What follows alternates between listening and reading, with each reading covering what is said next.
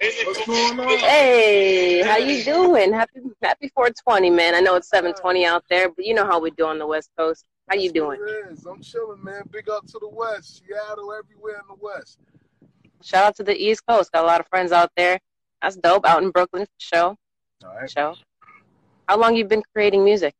Man, I started writing, I'm of Jamaican descent. My father's Jamaican, so I started writing reggae music in like 95. And then when I started getting more so into the hip hop thing, it was like later, like getting serious probably around like 2002. And been grinding ever since. And then I got into the producing now for 15 years now, making beats. I appreciate that. That's a long time in the game right now, 2002 to 2020. Damn, that's like 18 years. Yeah. Yeah, did a Mad couple of respect. numerous things like open up for BG, free BG from the Hot Boys out in Beach Yeah. Farms, Fort Lauderdale Beach. Had the #4 slot on Local Love. This is before Khaled got like real big and stuff like that. You know what I'm saying? We had like underground stations like 90.9 Ghetto Radio. I did tracks. I did one for one of the battle rappers that was on the URL, Lee Hustle, Yeah. Time GBE, a song called The Given. I produced the beat for that one. Did Broadway Blitz as well. Yeah. That's what's up. That's what's up, man. You sound like a man of many hats. Like you got a lot of talent going on. Yeah. What do you enjoy more, making beats or rap? Now, these days, making beats because it's less political. Like, a lot of times rappers, we like, you already know off top, egos, we worse than Atlanta Housewives.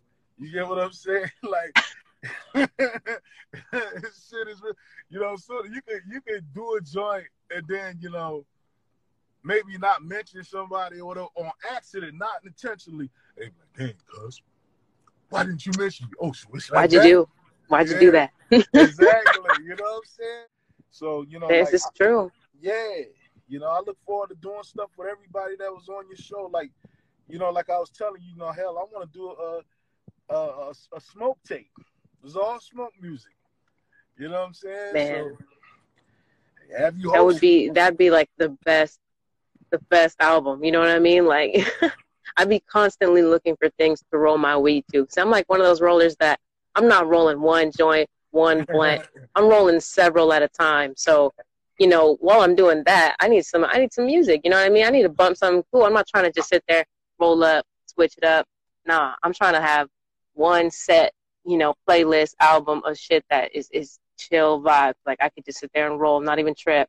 I put that shit on do not disturb. I don't answer to nobody. I'm just rolling up my shit. If you don't hear from me, that's what I'm doing. A lot of people, they forget what it's like, to be underground. Well, I hate that word underground. You know what I'm saying? But, they come from our world. You know what I'm saying? And it's just like now, but, it's crazy. You know what I mean? I'm what they local call an old head. I'm from the, the doo-wop tape era. Now it's an even platform. Viacom runs everything. You get what I'm saying? Yeah. So now it's an even platform. You can have, Mr. Nobody be the hottest, MF in this 10 block radius because we're in the social media.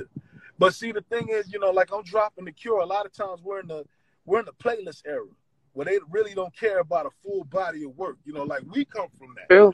We can bang the Doggy Style album from top to bottom. The Chronic every time. Top to bottom. Every time. And see what my favorite West Coast song really is Spice One Fucked in the Game. It's old school. That's a show. I'm showing my age right now. But it's all good, man. It's all good. I used to sit. I ain't even tripping too. I sit back and listen to oldies. I swear, I almost died like 3 times. Okay, 3 times in my life, I've seen somebody get hit by a car. I almost got hit by a car. My car did a spin out on the highway, and then just fucking some other crazy shit that I won't even get into. I personally injured myself like a dumbass. Damn. But 3 separate occasions, and every single time before that happened, I thought, man, but I didn't get to do this. You know what I mean? Like, and that's the last thing that I thought in my mind. Like before I was like, oh, this is gonna happen. And that's what people need to think of too, is like right now we're in the most precious of times. Just know, like, kind of got to feel that way because shit's a little bit strange outside and you don't know what's what. But it's cool to really just put yourself in the game and put yourself in what you love and really, you know, dabble in everything that you could. Because like myself, I wish I was like 6'3" and in the WNBA, but I'm 5'3" and I'm not going nowhere. So hey, I got to put my dream somewhere else. Hey, you know what? I look at it like we got missions. Missions get completed. And me and you share that in common because I almost, you know, died in a car accident. I tell you what, when I come up there to Seattle, girl, when we roll around, we got to run us a bumper car or something. So we don't even have to worry about it. Yeah. You live every day like it's your last because the biggest lie somebody's ever going to tell you is plan for the future. How when tomorrow's not promised. So exactly. I mean, I think the older the person, the better. You know what I mean? It means you had longer life. You got to see some things. You got to experience some goodness in the life. And you know, I have friends that didn't even make it past high school. I lost many heads in high school, and it was really sad because a lot of it was through violence due to younger people as well. And it's just like, damn, if only they knew. If only they knew. They don't even know what it is to just slip and slide into bed with somebody. Like, that's fucking sad, bro. That's sad. It is. And the thing is, it's a reality check. You know what I'm saying? Because, like, on every level, like, whether it's a job, you know, or whatever, because my mindset, you know, like, I'm a hippie. Like, hippie is more than just us puffing good-ass weed. It's a mindset. Yeah. You know what I'm saying? Because, like, I look at it like, you know, when you die, you're going to have bills. When you die, people still going to talk shit about you. So it's just like, you remember a house party where Bernie Mac was like, people don't like how you are. Fuck them. And that's my mindset that I keep. Like, I just live every day like it's my last. Yeah, and you have to. And you have to because this is real. We only get one chance. We only get one time. If I'm ever asked to go on stage, I'm not going to sit there and be like, nah, I'll get them next time. If I'm ever asked to accept, $10 million, I'm not going to be like, yeah, no, I'll just wait till my next time.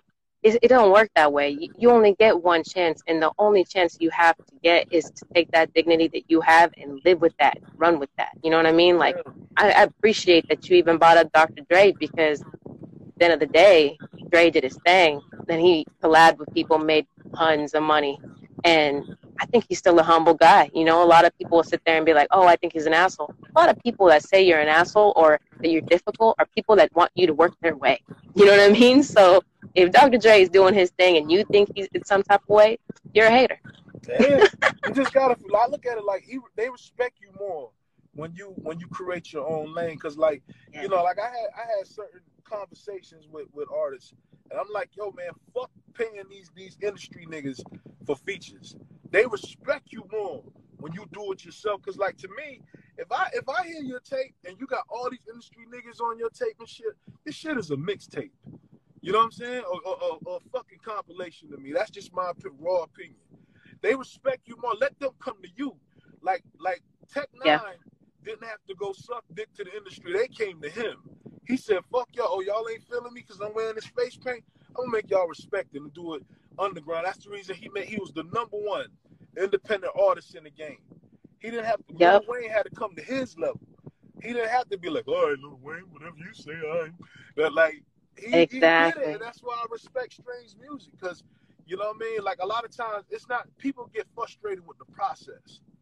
They look at it, everybody looks at the fruit, but don't pay attention to the seed and how it got there.